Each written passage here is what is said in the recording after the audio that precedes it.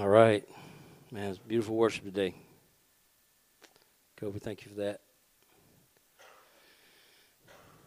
We have parents with varying levels of experience today whose babies we're going to be dedicating, and one of them is coming up now.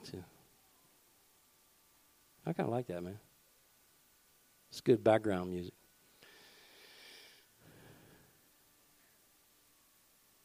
So I'll let Will, the experienced father, and also background music killer, do his job.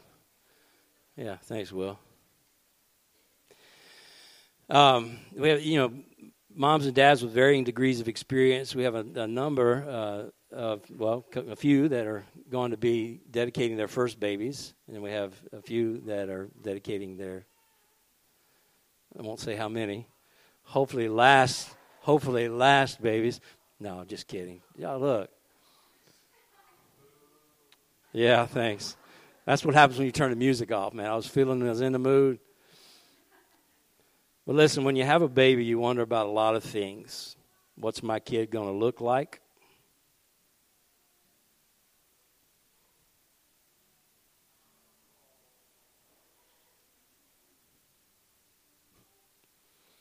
Will she be pretty like her mom? Or is she going to look like me? Is he going to behave well or misbehave terribly? Is he going to get the best or the worst parts of our personalities? But sometimes you wonder about deeper and even crazier things. Try this one on for size. And don't worry, you're not alone in this, parents. Have you ever wondered about something as simple as, what have I gotten myself into? Seriously, how did this happen? I mean, you know how it happened. But now you have this kid, or your second kid, or you've never stopped having kids. Your eyes are bloodshot from sleepless nights. Your house is cluttered with bottles and diapers and plastic toys. You wear spit up on your shoulder like an accessory. You listen to crying. Good one, bud. The perfect picture of your family is not turning out like you had in mind. And you're probably wondering, parents, what have I gotten myself into? Well, this is what you got yourself into. It's a relationship. A relationship with a human being. Now, granted, right now is not, this human being is very small, but it's a relationship nonetheless. And this relationship is complicated. There's a lot of pressure to get it right. And you're probably going to get some pretty crazy advice if you hadn't already gotten it. But let me go ahead and clear something up with you. There's no perfect way to parent. Can I get an amen from all the parents? All right. And not only that, but you're going to make mistakes as a parent, and that's okay. Because here's the deal. Your relationship with your child is more important than getting everything right. All the stuff that comes with having a baby, all the schedules and devices and theories, pale in comparison to the relationship that you build over time. And that little human being is going to care about the relationship. That's why parenting is so wonderful. Now, here's something else you might be wondering. Have I done anything this week that really matters? I've actually seen a post from one of our parents that way this week. Instead of measuring your week, though, in how many meetings or how many completed home projects you've done and how many connections you've made, you started measuring your weeks in how many hours you actually slept, how many loads of clothes you folded, or how many diapers you changed. Especially in these early months, you don't exactly get a lot of compliments or affirmation. Your child isn't going to look at you and say, great job keeping me alive this week. You don't get paid a bonus for how getting extra loads of laundry done. But when you wonder, does what I'm doing really matter? Just remember, being present matters. Being present with your child week after week is the most important thing that you can do at this stage. Not randomly present, but consistently present. You might teach your child some revolutionary lesson or see them develop in a new level each week. Or you may not. You may not even get to shower every day this week. But the one thing that you can definitely do is be present. Here's something to think about.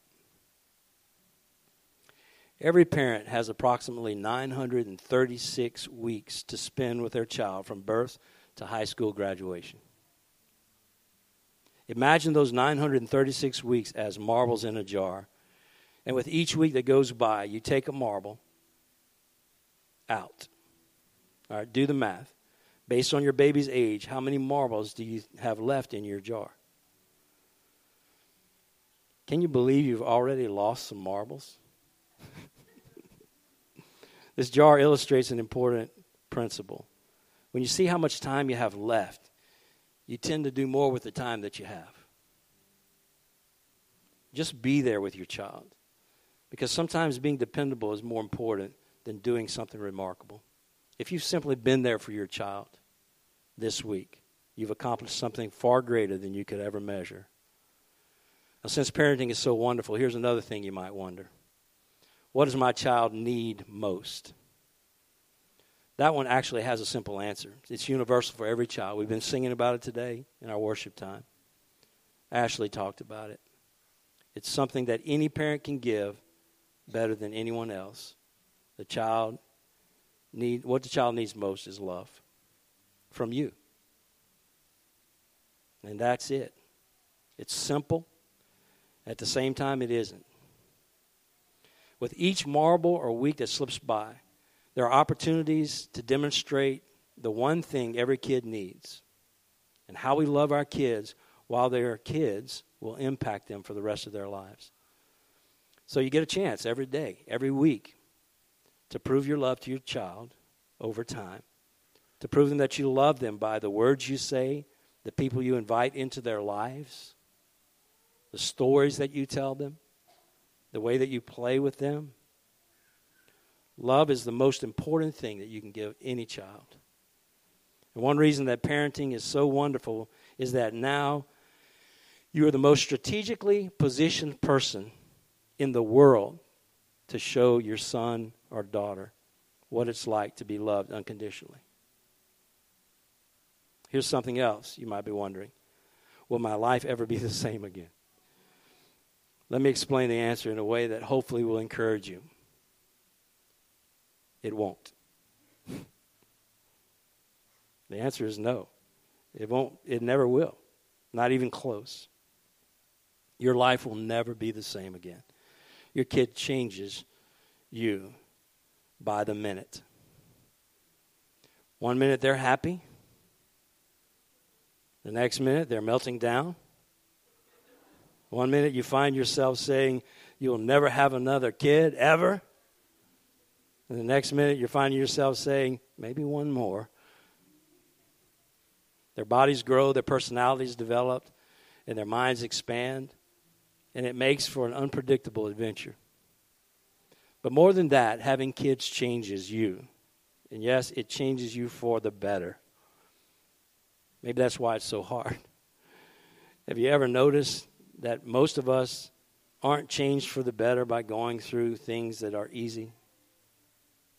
Having kids cultivates and nurtures something in your heart that's difficult to explain. And the only way to experience it is to actually be a parent and to have a child. You'll cry more, you'll laugh more, you'll worry more, and sometimes you'll do all three at the same time. No, your life will never be the same. But really, would you want it to be? Of course not, because parenting is wonderful. There's one more thing you may wonder from time to time. You may catch yourself thinking about something you've never thought about before until you had a kid. Sometimes you will look into the face of your child and just wonder, who will my kid become?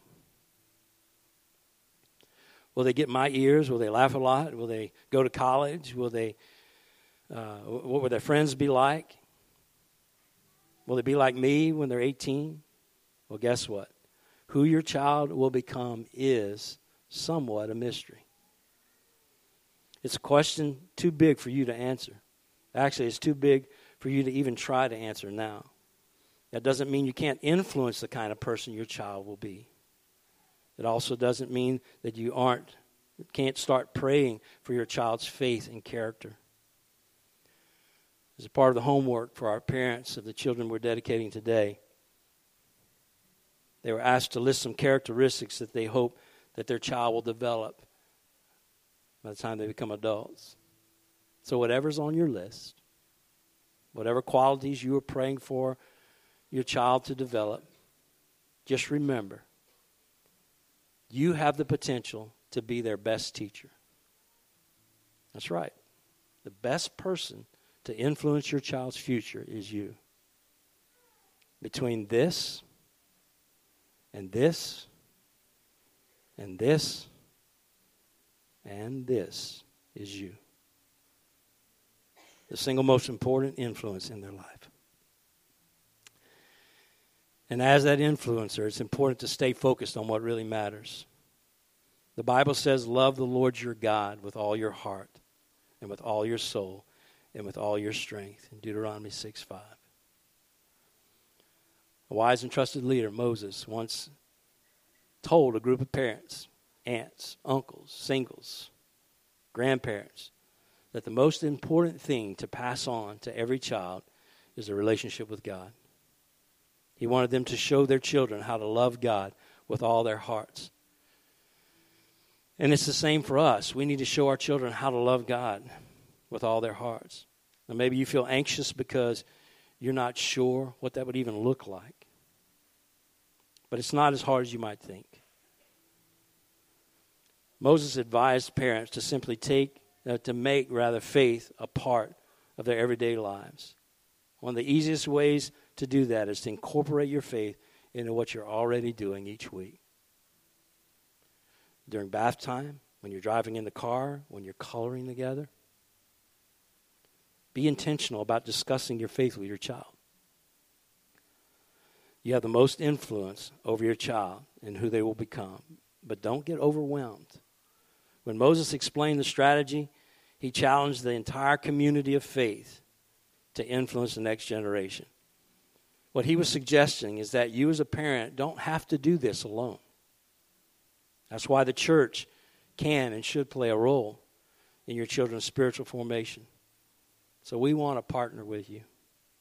That's why we're here, to link arms with you in raising your child to have a faith of their own.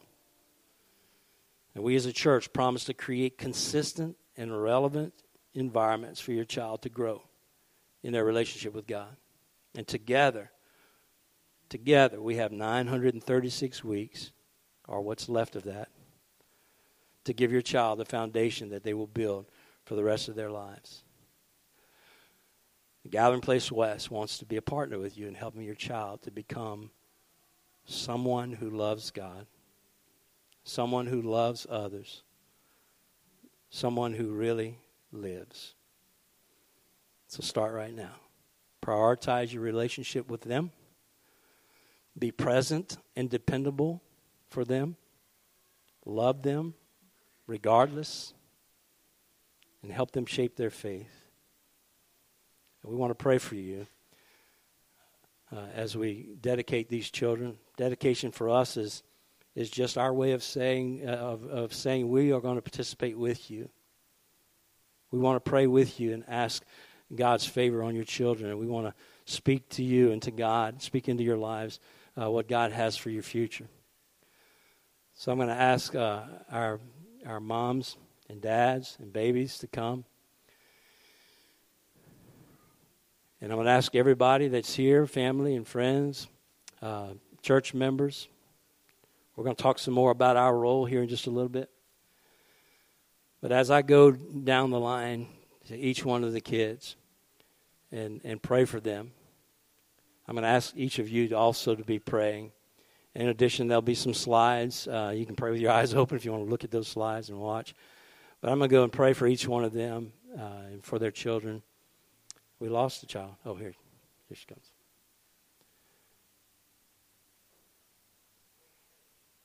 And as we're praying, we'd like to ask you guys to pray as well. To just take this moment for us to talk about what we just talked about, what I just talked about, to talk to God about these children. And he's going to be praying too, right, Stetson? Hey, good for him. Nobody likes teeth to come in, right? Don't let that worry you one bit, all right? We're going to pray over him in just a second. But as we pray, I want to encourage you to pray as well. And when I come to the couple or to the family that you are tied to, if you wouldn't mind standing also to represent your support behind them. All right, let's pray.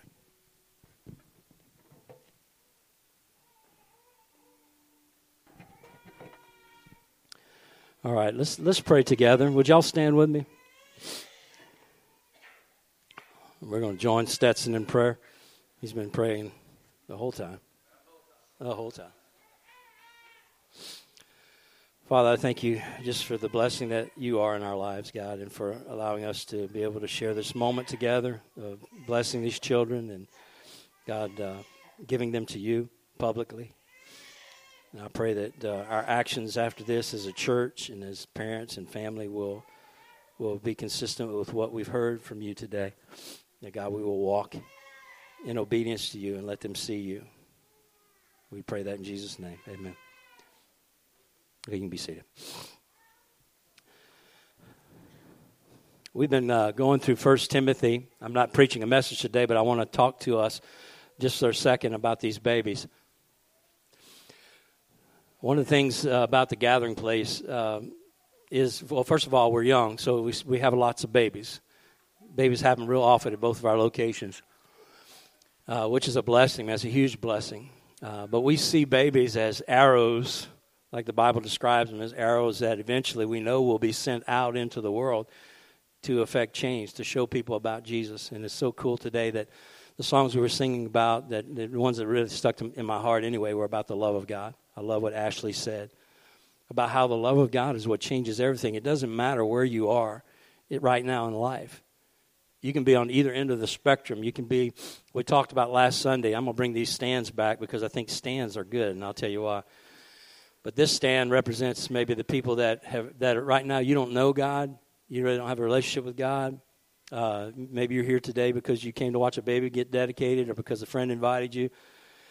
But you've tried maybe everything that you can in the world to try and find pleasure for yourself, and you're still coming up empty. And maybe you're running away from these guys over here, who I used to be, and that's religion that doesn't really focus on God. Maybe you grew up in religion. I did. I grew up in two different religions, and both of them were very religious, but they never really talked about having a relationship with God, or about God loving me, and about God giving me grace and mercy, and God showing me his kindness. It was all about doing good works or having certain experiences. And for most of my ministry, I've kind of been in between this. Well, first of all, and then this stand represents a relationship with God. That's personal. It's real. It's based on his love for us. It's my response to that. It's the receiving of a free gift of salvation through Christ, recognizing that God's giving me what I don't deserve. And where I've been most of my life is in between these two. I've been trying to talk these people into coming to where I am, because where I was in whatever denomination or whatever kind of religious experience I was having at the time, I was what's normal, right? These people need to come to me. And these people over here are getting a little bit too much about God and not enough about church. So that's kind of where I spent most of my life, was right here. And some of you might be. You're somewhere on the continuum. Or, now we have some of our members that are kind of right here. They're still, they've understood the relationship of Christ, but they're still trying to hold on to the things that their flesh desires that they've done all their lives. And they're right here. But here's the good news. Here's what I wanted to say today. Wherever you are on the continuum, wherever you would find yourself and place yourself, nobody can place you. We're certainly not judging anybody. I have been on all places in this continuum.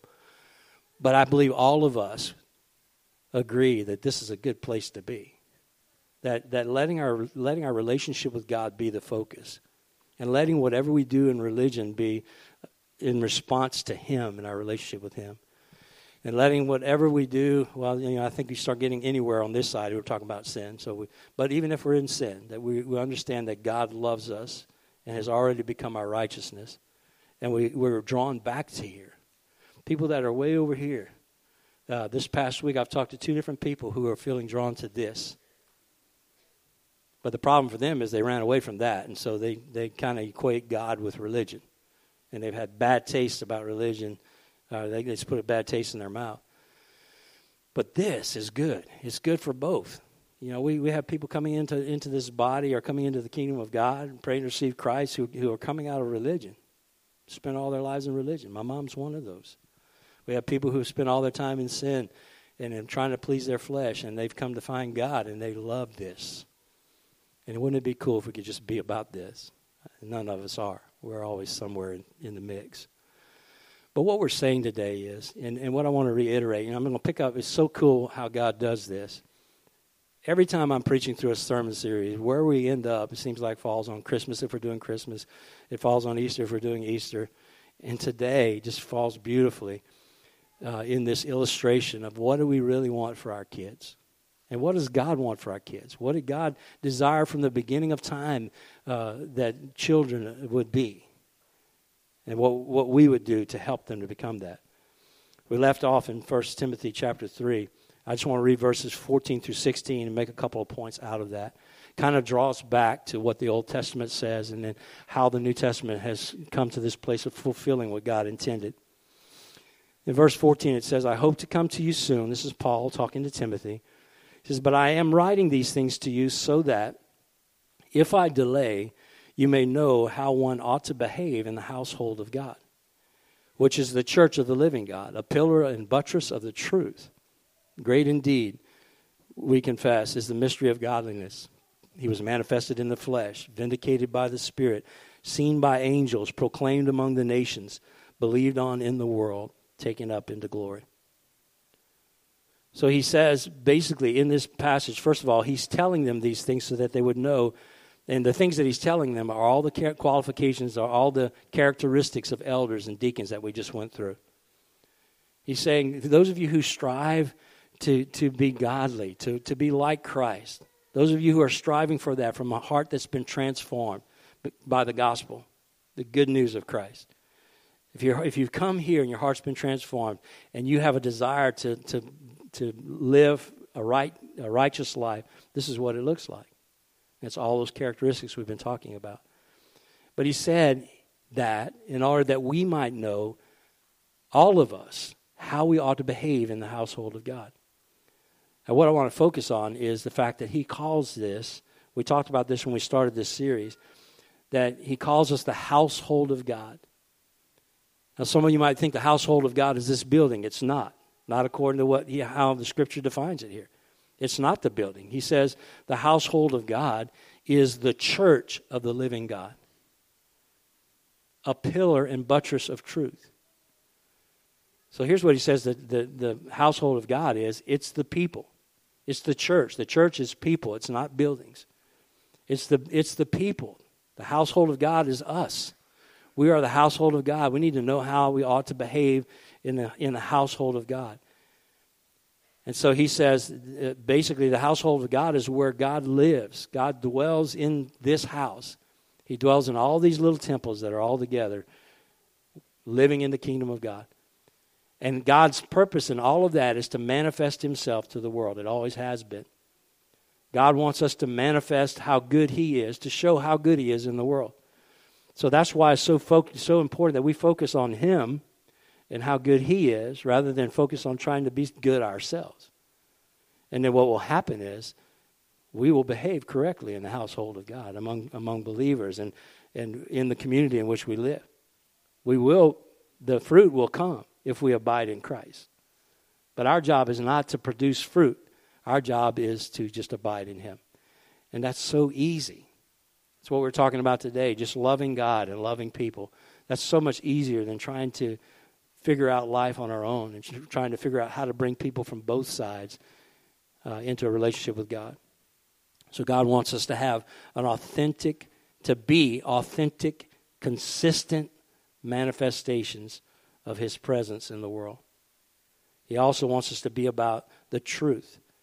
Pillars of truth. Now, pillar, you know what that is. That's the big supports, and a buttress is a foundation. So he wants us to be those that hold up truth in the world.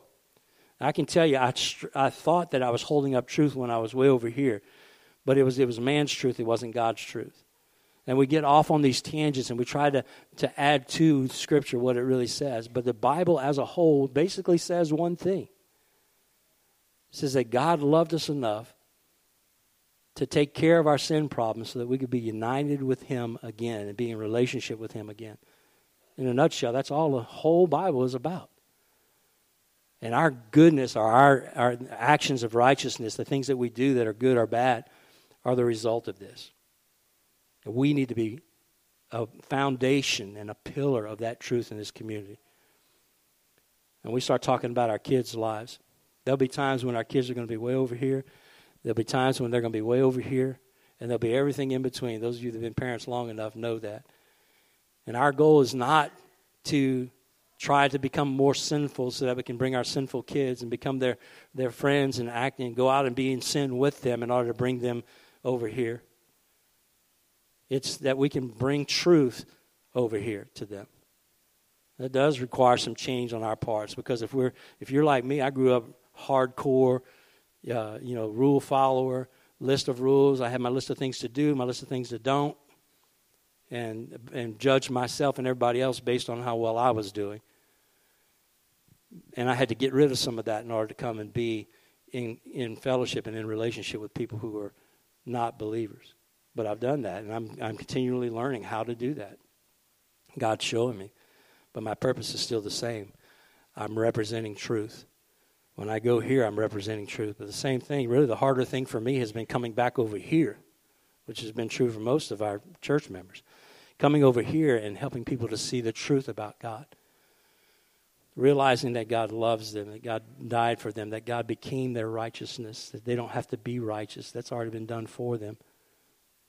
And that brings them into a relationship with God that ultimately makes them act right. So Paul is telling Timothy this. He's talking about it. Our goal with our kids is that we want to stay right here. We want to keep our eyes on Jesus. We want to abide in Christ. We want to let our lives represent that and be changed by that, so that we're not giving our kids some watered-down version of what Christianity is that allows them and us to live in sin, or some beefed up, in our terms maybe, version of God that steals away their relationship with God, makes them Pharisees and religious folk who never knew God or had any desire to know him. So that's our goal. In Deuteronomy chapter 4, verses 9 through 14, right after Moses got the second tablets, he comes down to the people and he's telling them, he's giving all the laws to the people, and he says in verse 9, just verse 9, it says, "Only take care and keep your soul diligently, lest you forget the things that your eyes have seen, and lest they depart from your heart all the days of your life." So he's saying stay focused on God. Stay focused on his leadership in your life. Walk your life out with God. Abide in him, which is obeying his commandments. Live as God leads you to live. He says do that so that it won't depart from your heart all the days of your life. But more than that, he says make them known to your children and to your children's children. Now, we know that's Old Testament, but he was already talking about, look, make God's rules and laws known to your children. Help them understand how they need to live their lives so that they can see how good God is. Israel was terrible about that. And not only did they not know God, but the surrounding nations didn't know God. And God told him that. He says, the day's coming when I'm going to change you by taking out your heart of stone, giving you a heart of flesh, putting my spirit in you, and then you will obey my laws and decrees, and you will be my kids, and I'll be your father, and you'll know me. You'll know me. And so some of us still like to hang out over there, following rules and regulations rather than following our hearts, asking God to change us on the inside. In verse 11 of the same chapter, he continues this dialogue, and he says, "You therefore shall lay up these words of mine in your heart and in your soul, and you shall bind them as a sign on your hand, and they shall be as frontlets between your eyes. You shall teach them to your children, talking of them when you are sitting down in your house, when you are walking by the way, when you lie down, when you rise. You shall write them on the doorposts of your house and on your gates, that your days and the days of your children may be multiplied in the land that the Lord swore to your fathers to give them, as long as the heavens are above the earth.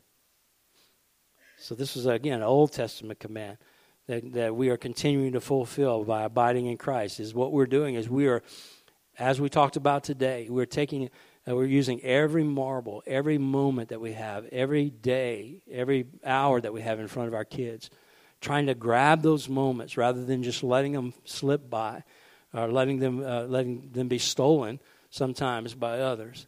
That we take every day and we are present and real, and we are loving God and we are obeying God. You know, all of us have had a hard time to some degree of building our relationship with God, staying close to God, reading the Word, praying, seeking God on a daily basis, asking God about life and obeying what He says. It's hard to do that. Why is that? It's because Satan knows that will rob you of the beauty of who God is. But what's more important now is that you as parents recognize that you have already begun to model that for your kids. You need to work out your heart before God. You need to ask God to give you a heart and a passion for His Word and for obedience, and you need to begin to walk in that. Your kids will notice that. I'll never forget the morning that Todd, we were in the trailer and was in seminary, and I wasn't very spiritual in seminary. I know that sounds weird, but I wasn't. And I was, but daily God was dealing with me, and it was when we were working on our doctorates, and we had gone through some experience that God had really torn our lives up and kind of made us rethink things. But I remember Todd coming in, I was kneeling and praying, and I remember him coming in his little Power Ranger underwear and kneeling down beside me and putting his hand on my back, and he didn't know what all was going on, but he was old enough at 2-3 years old to understand that there was something significant going on between me and God. And I just think about moments like that. I mean, there's so many moments in our lives, but every moment counts. Your kids will know. It will change your disposition when you're loving God and you're spending time with Him and you're obeying Him and you're knowing Him. So we want to focus right here. It's interesting, again, we talk about Timothy, Paul talking about Timothy, but I want to close with this. This is what Paul says in 2 Timothy about Timothy and his upbringing. He says in verses 4-7 of chapter 1, I thank God whom I serve, as did my ancestors with a clear conscience, as I remember you constantly in my prayers night and day. As I remember you with tears, I long to see you, that I may be filled with joy. I am reminded of your sincere faith, a faith that dwelt first in your grandmother Lois and your mother Eunice, and now I'm sure dwells in you as well. For this reason, I remind you to fan the flame of God, which is in you through the laying on of my hands. For God gave us a spirit not of fear, but of power and of love and of self-control. So it was true for Timothy. The reason why Paul had this confidence in Timothy was because he knew that this was deep into Timothy's life, that it started with his grandmother, who I'm sure, like many of your grandmothers, or some of you who are grandmothers, prayed for your kids and for your grandkids long before they were ever even in the minds of your children. All right, but you've been praying faithfully and just watching that faith get passed down and watching it grow and watching my kids, watching their faith be stronger than mine at a younger age and being blessed by that. God has something that He's doing in the life of your child, and you need to be a part of that. In church, God has something He's doing in the lives of these children. I'm not very emotional, but I always get emotional. It's hard for me to get control when I'm praying over these kids, not because I'm a sap, but because God has given me this strong understanding and vision for the children that grow up in this church. That He has something great planned for them, that they're going to be world changers, and there's no telling where these kids will be. You know, as I pray over these little ones, over Charlie over here, I'm thinking, where's she going to be, 20 years from now? She might be in a foreign country somewhere, and our parents need to be okay with that. Grandparents need to be okay with that. We don't know where these kids are going to be.